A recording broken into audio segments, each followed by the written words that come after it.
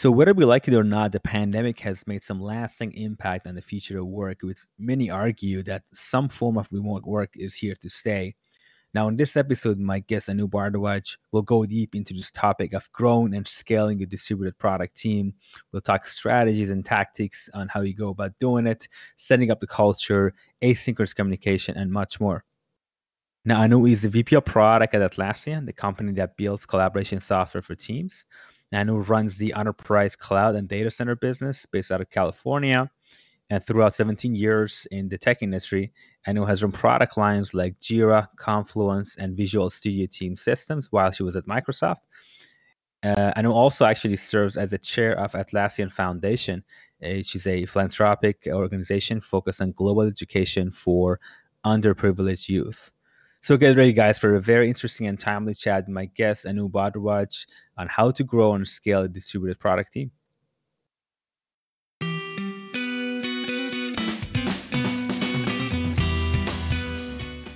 Hey, I'm your host, Cyrus Shirazian, and welcome to PM Hub Podcast, a show dedicated to bringing you fresh and unique insights from product leaders and tech entrepreneurs.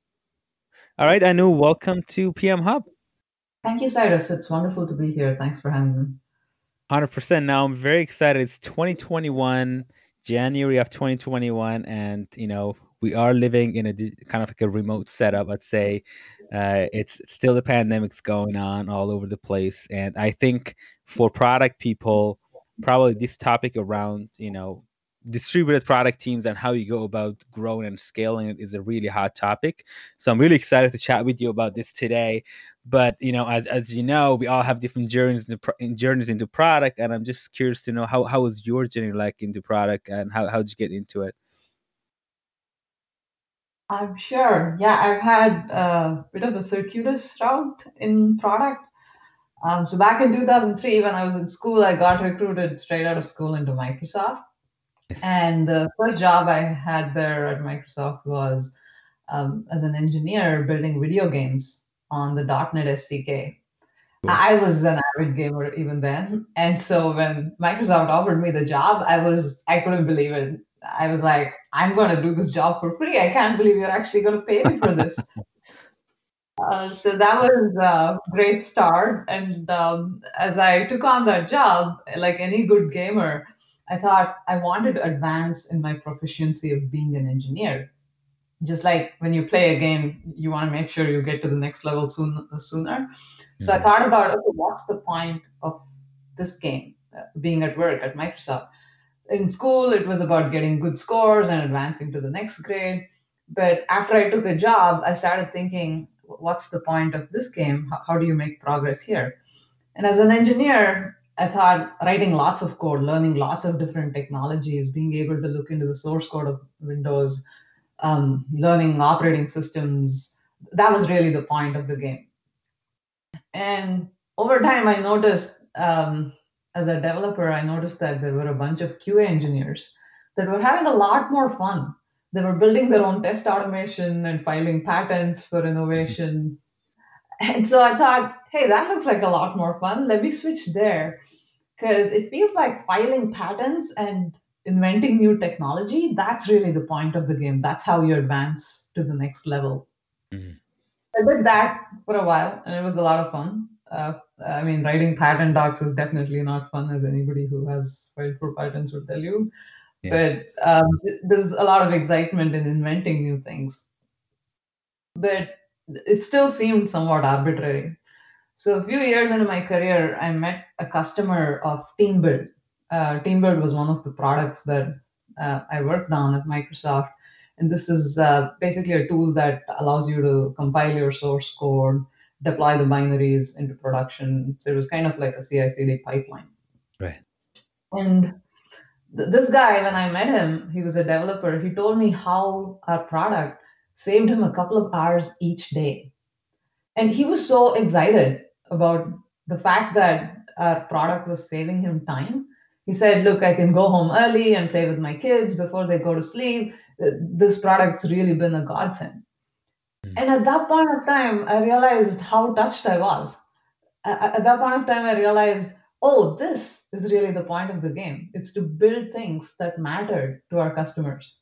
Whether I wrote code, built patentable technology, or published blog posts, or went to customer conferences, it really didn't matter how. The point of the entire thing was it had to impact our customers' lives in a good way. So that was really my aha moment. It was also the foundation for a lifelong, relentless focus on serving customers and making sure that products I build have a positive impact on their lives.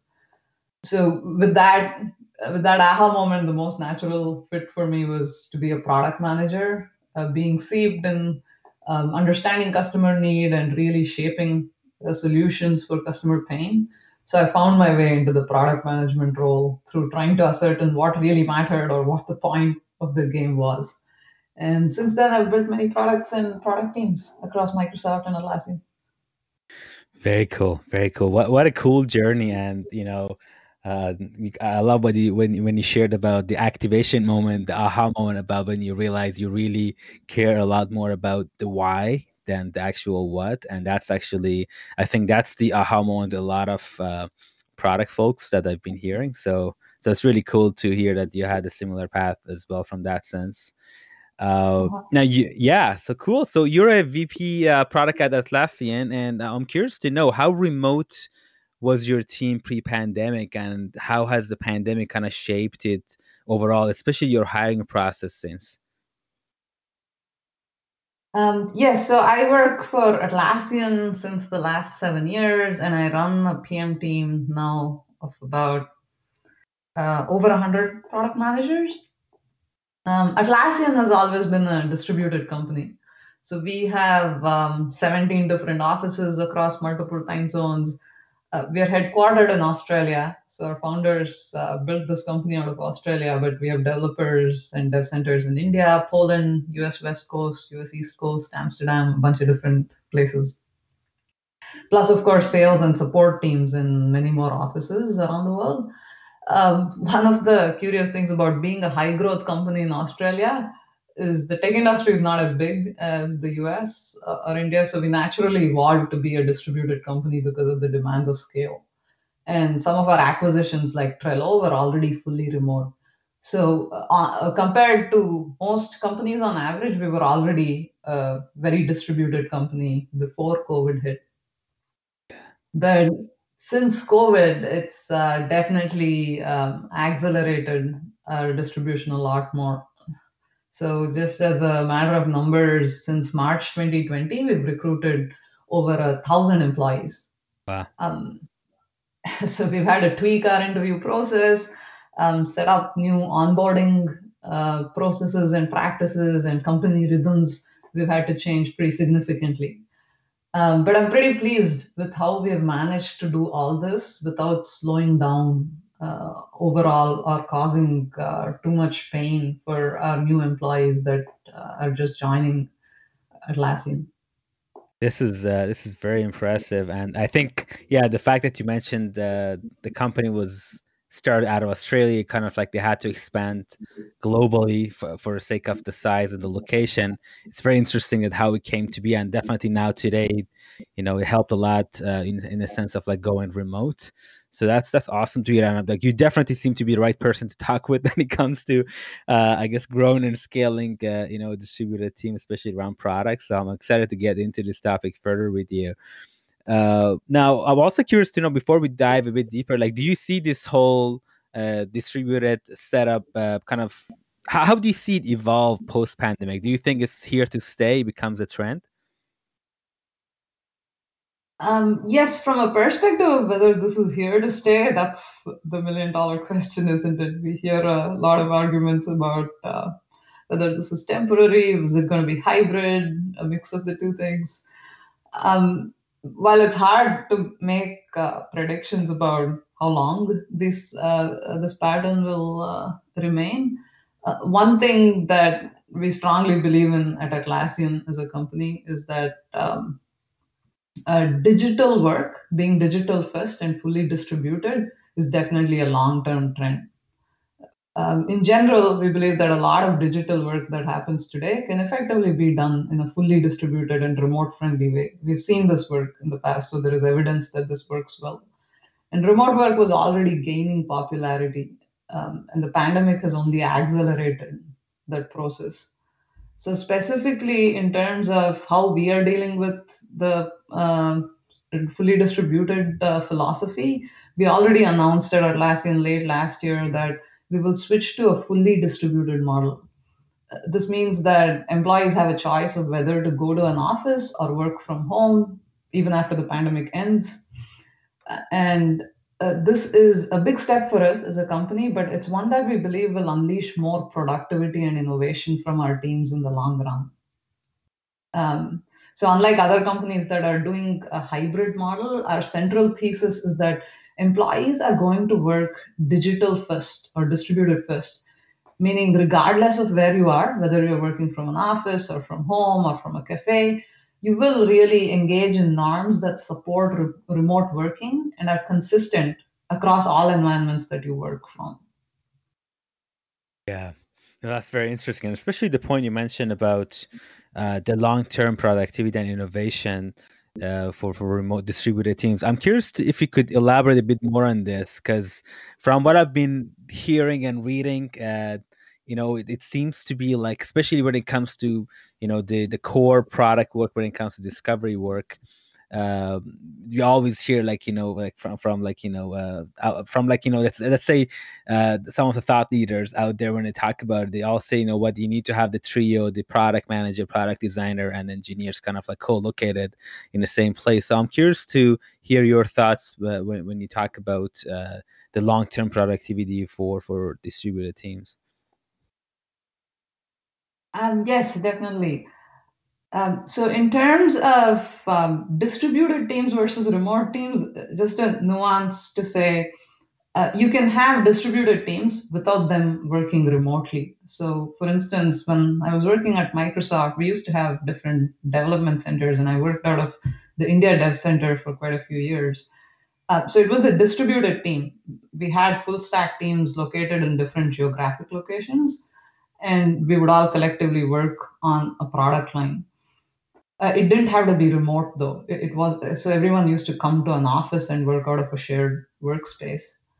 Adding remote to a distributed team setting introduces another nuance in that even if your team is all located in one city in San Francisco, if everyone's working from their homes or from different physical locations, it means that your work is going to be entirely digital. It's going to be performed in a remote first way.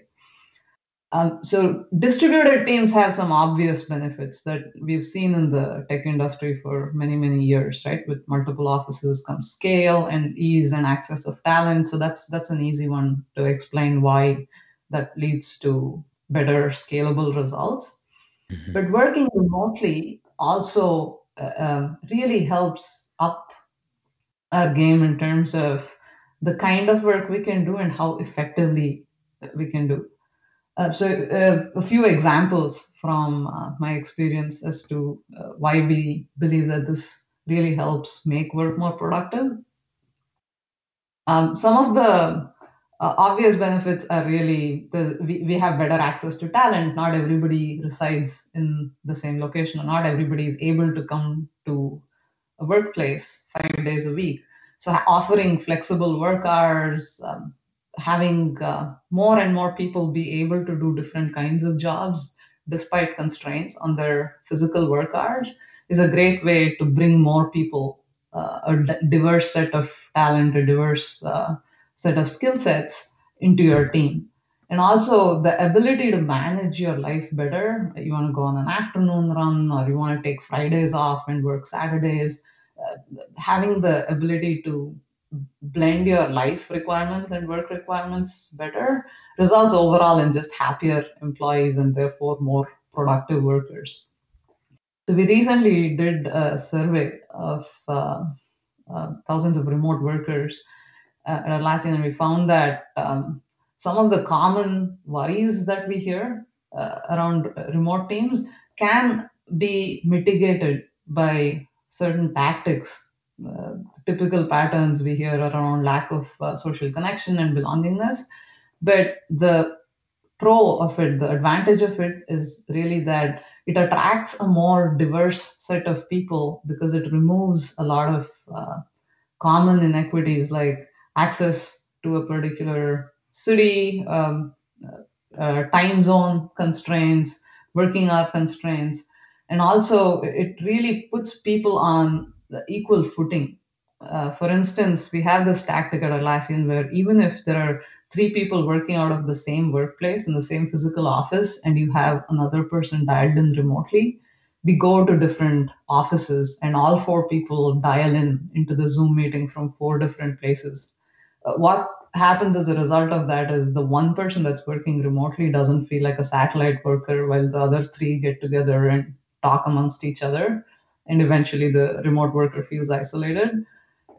Dialing in from different offices makes the situation feel like, hey, all four people are on the same footing. So it's really easy to work together and feel like you're part of an equitable system. Yeah, no, that's such a good point. Thanks for elaborating on that. That actually makes a lot of sense, especially when they say quality of life and better access to talent. Those are the really good points. Now, I'm curious to know, like, in terms of like, the challenging parts of the product development life cycle, what is it you would say like probably the most challenging part of it for a distributed team? So if you think about product development lifecycle as, let's say, forming, storming, norming, performing, that's a common product development lifecycle that's used. During the formation of a team, creating interpersonal connections and social capital is hard. Also, disseminating culture is hard when it's a fully remote setup. So, when you say distributed, I'm assuming this is also a remote team. Yes. Yeah. Um, so, doing that, forming a team when you aren't really meeting the other person, when you really can't feel their vibe, meeting them face to face is a different kind of challenge. So you have to be more intentional and make more of an effort to create that kind of interpersonal connection. So some of the tactics that we use to help with this is having Friday happy hour or creating a casual lunch kind of Zoom meeting or just a casual virtual setting where you can drop in and drop out, meant to simulate more like a water cooler conversation. Or we typically in Atlassian offices every Friday evenings we have social gatherings, and people when they work remotely miss it, so we have remote versions of the same thing. It's not quite the same as face to face, but it at least offers a chance. It offers a space and setting to help with formation of those teams. In the second phase of storming, creative tasks like brainstorming and initially doing creative work, which requires standing around a whiteboard, those things are hard. So in those cases, digital whiteboards and workboards help. We use many of these tools like Miro, Mural ourselves when we work on remote teams. And finally, norming is easier once there is an established rhythm on the team and people know each other, they understand practices. And adapting to async practices is really hard. So, a good forcing function of remote teams is that you tend to look at status reporting meetings and cull them because they just creep in over time, and you evaluate all recurring meetings. And shifting to an asynchronous work culture requires an intentional shift, but having done that, the product development lifecycle tends to feel a lot more smooth for remote teams. Yeah, no, that's those are really, really good points you brought up. And I'm curious to know on the last one you mentioned about going asynchronous. That's such a good point, and I actually like feel it myself in my role. Like, I see get bombarded by Slack messages or from your colleagues and everything else. So from that perspective, like are you guys, I'm curious to know what kind of tools or tactics you leveraging to switch to a more asynchronous kind of like culture, if you will. Yeah, that's a great question. It's one that we've evolved over time, and it can feel somewhat artificial if you're used to being in an office, in a physical workspace surrounded by people.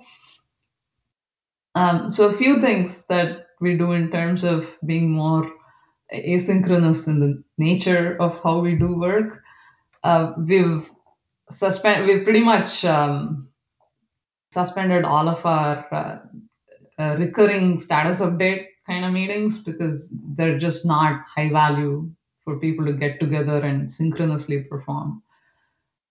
We've made sure that there is a concept of halos, which is when you're in a remote team, there is an overlap of about 3 to 4 hours during your working hours, whatever you've designated as your working hours for the day. We make sure that the team collectively has 3 to 4 hours synchronously during a day.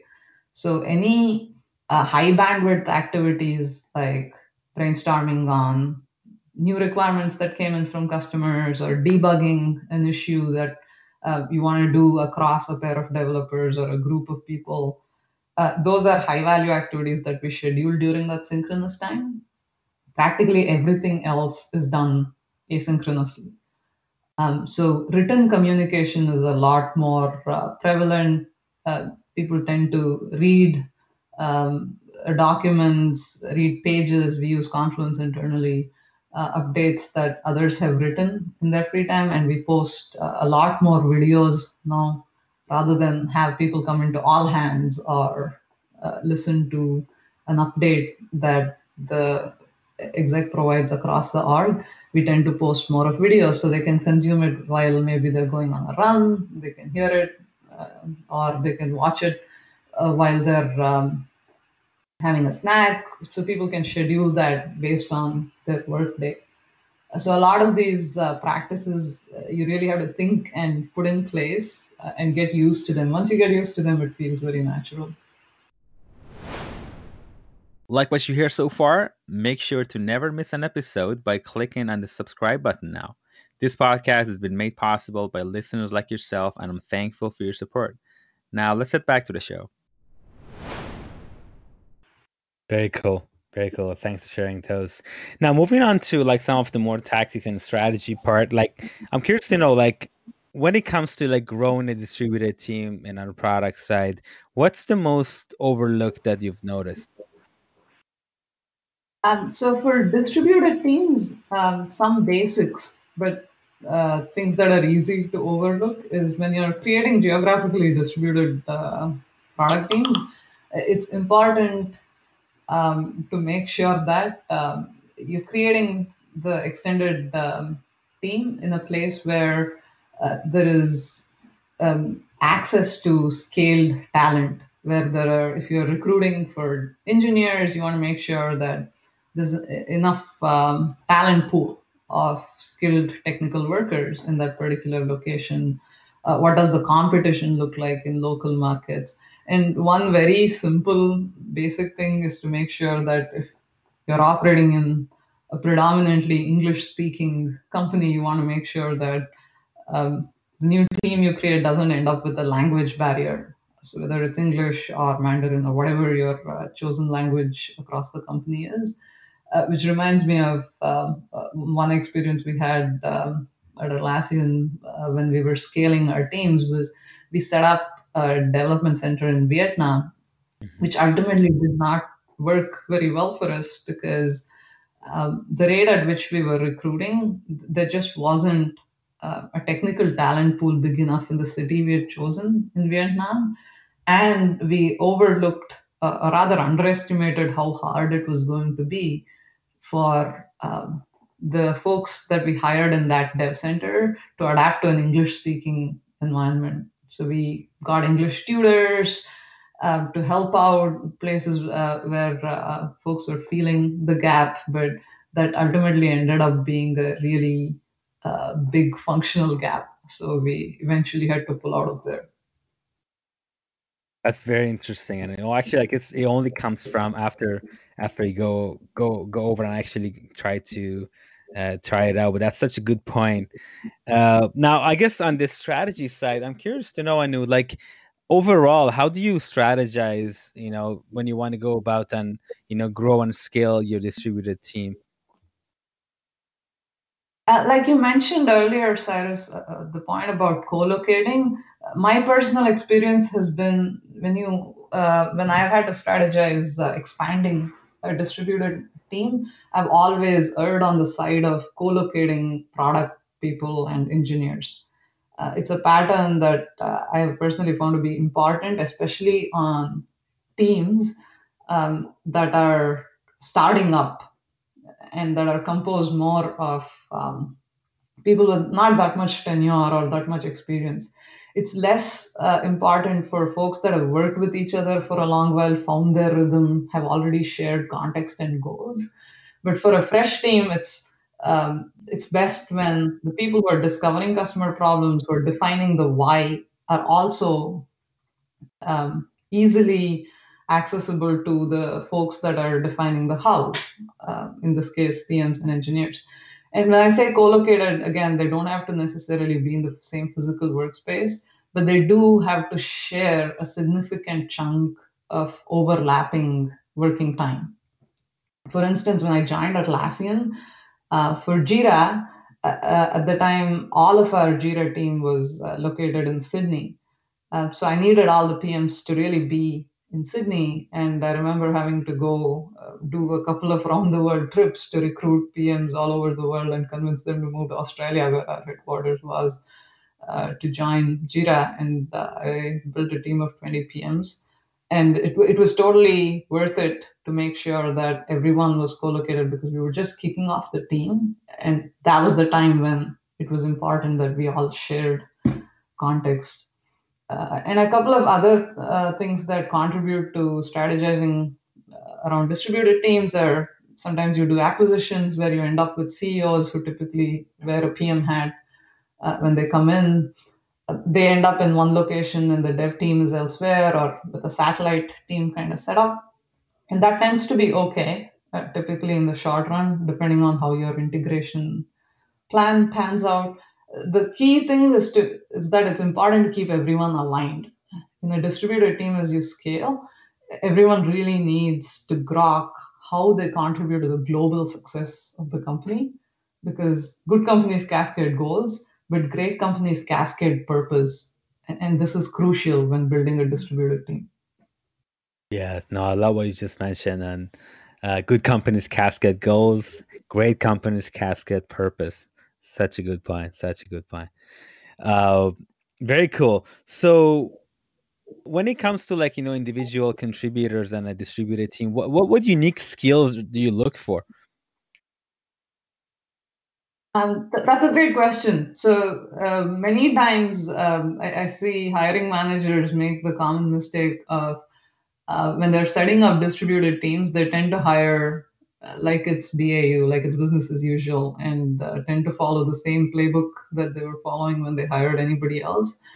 The first key hire for a distributed team is really the site head or the person who you're going to anchor that site around. It typically tends to be a generalist, someone that can, if you're opening a dev center, you want someone who's reasonably technical, who can go across engineering, product, and design and serve as really the center of gravity for that site. And when you're evaluating, especially in a remote setup for a distributed team, evaluating values match is really crucial, and it becomes difficult to do that over a remote setting. You want to hire somebody who is a seasoned manager and is able to demonstrate that they can manage relationships in a remote setting, because it takes a special skill to do that. You want managers who prioritize outcomes over output. So they're not really getting worked up about working hours that people put in. Instead, they're able to look at what's the results people are producing instead of trying to make sure they measure people on time. Because when managers don't see their employees, sometimes they react in ways to exert more control rather than, which is unhelpful, rather than focus on the outcomes from their teams. And ultimately, people leave managers, not companies. So it's really crucial when you're hiring a manager on a distributed team that you hire the right person. It's better to err on the side of caution and take your time because this is going to be your most crucial hire. Very interesting. Very interesting. No, in terms of like the kind of like overall team itself for distributed teams, like what are some factors to look out for from what you've kind of experienced so far? So when you hire a distributed team, in addition to individuals that we just spoke about, how do you choose the right individuals on a distributed team? One of the major challenges of a distributed team is really how do you make sure that they feel like they are an integral part of the entire organization. So, for instance, at Microsoft, we had a development center in India where we made sure that we instituted full stack teams. So they were responsible for end-to-end end-to-end features or products or scenarios. So it wasn't just here's an extended set of engineers. There's a few engineers sitting out there in a different geographic location, um, and they have to coordinate across oceans for everything. Instead, we made sure that there was end-to-end responsibility assigned to the team across product, design, engineering, marketing, sales. So the team feels ownership. And at Atlassian, we have an interesting set of practices that we call the team playbook, which is especially valuable in the context of distributed teams. This is a collection of plays and practices that you can easily employ to make sure that your distributed teams are healthy. One example is we have a play called Team Health Monitor. It's basically a simple list of 12 questions that you collectively answer as a team. Things like how do you rate yourselves on shared purpose? Do you feel like you're seeing regular progress across the team, collective progress? What's your ability to overcome impediments? Do you trust the rest of the members of your team? Do you feel like stakeholders are supporting you well enough? Answering some of these basic questions with honesty collectively as a team really helps bring a culture of openness on the team and make sure that the health of the distributed team is really obvious for everybody to understand. So, places where we see gaps. So, for instance, one of my teams recently said, well, we're not doing so well on shared goals because it's unclear how this particular product we're developing fits into the larger strategic goal for the coming year in 2021. So we sat down and spent time to make sure that we clearly articulate here's how the company strategy looks for the next year, and here's why this product's important for us to hit these strategic objectives. Doing that health monitor regularly really helps to make sure that you know where are gaps in terms of productivity of your teams and how you can help address them. Yeah, those are really, really good points. Now, my next question is actually very interesting one in the sense that I know a lot of my listeners are we've been waiting for this. Now, how do you establish the culture? You know, when it comes to distributed teams, I think you mentioned you talked about you don't have the in office experience, no more water cooler in like in the hallway banter or something like that. But how do you go about establishing that culture when you're distributed? Yeah, that's a hard one, isn't it? I typically hear that question a lot because culture is not something that's tangible and discreetly measurable. But you know for sure when things are working well. When someone's not a culture match, it really jars, and you know that you want to fix the team's problems when there's a culture mismatch. So I'm going to start with saying it's difficult. It's if you, many of your listeners are wondering about it, it's not a surprise. It's difficult, and that's why it is important to be intentional about actually establishing a set product culture. At Atlassian, one of our key features of our work culture is openness. And I mean, I remember interviewing at Atlassian and I saw this on the culture and I thought, well, it must just be some marketing BS. Every company says that, but how many companies do it? But as I interviewed, I realized that the people I talked to really lived those values. They were open, honest, vulnerable, and really trust was the default. And that was magical to watch Wow. because once you use trust as the default, once you establish a relationship where first you trust the person and you're really open with them, it fosters a culture of openness. Then the other person usually wants to reciprocate and be open and honest and further perpetuate that culture of openness. Doing that across distributed teams can be hard. So, a few tactics that we employed as we opened more and more distributed offices around the world is because we're Australian, we have very Aussie names for this. We have a program called the Boomerang Program, where we specifically send people that have spent a few years at Atlassian in one office to another office as cultural ambassadors. So they work out of the new office for a few years and they really act as the cultural agents that have already experienced Atlassian culture in one place and are able to seed it in the new office. So they usually do tour of duty and return to the original office. Many of them choose to stay back and permanently move to the new offices. Also, it's a great side benefit of having a distributed company. People can travel from city to city and have the experience of living in different cultures. And even little things like office interiors, making sure that it has an Atlassian feel, social events, doing similar social events across offices, those sets of really small things, but our cultural beacons start mattering a lot. And last but not the least, one thing that I have learned over the years is communications is especially important when you establish a product culture for teams, especially when you're distributed across different time zones. You have very limited synchronous windows. So written comms becomes crucial.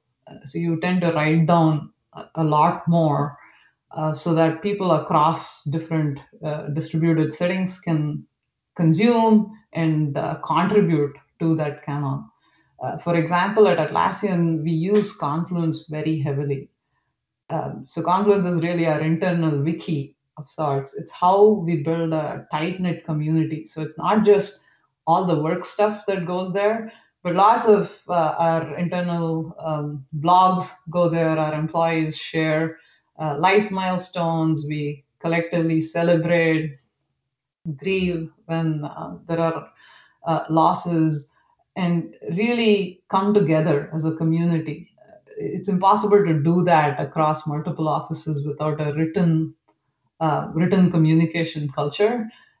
Just recently, actually, as of this morning, one of my teammates had COVID as she went from US to Australia. She was diagnosed while she was in quarantine and she was taken to a quarantine center in Sydney, and she has to now stay there for until she tests negative. And she posted a blog post about that while she was quarantining, and it was heartwarming to see so many Atlassians come together and really express their support for her on the wiki. We had folks that went to the quarantine center to drop off a coffee just so she could have hot coffee. Nice. Because she's not allowed visitors, she's allowed gifts and food. So just building that kind of personal relationship all through a written medium of shared wiki is something really special, but also helps establish shared culture. Yeah, those are really, really good points. And as they say, I guess culture, eats strategy for breakfast, right? So that goes a long way, even I guess for distributed teams as well, right? So that is Indeed. awesome. 100% cool. So now I'm curious to know, like you shared a lot with us today and really appreciate it, Anu. Now I'm curious to know if there are any resources that you also recommend for our listeners to check out on this topic. Yes, definitely, Cyrus. Having worked for a distributed company and also as a company that builds digital collaboration products, we think a lot about this. So Atlassian has a great work-life blog. We call it Work Life, where we discuss a lot about remote work, distributed work, our experiences with it, our customers' experiences with it. So that's a great resource that I would definitely encourage folks to check out. Other companies that do a great job of it, Slack has a future of work website where they regularly post blog posts based on how they perceive the future of work to be evolving, what they hear from their customers. And last but not the least, Stripe does a really great quarterly journal called Increment, which is mostly for developers, but they often have some really interesting content about remote work and digital nomads and how digital work is really evolving in the future.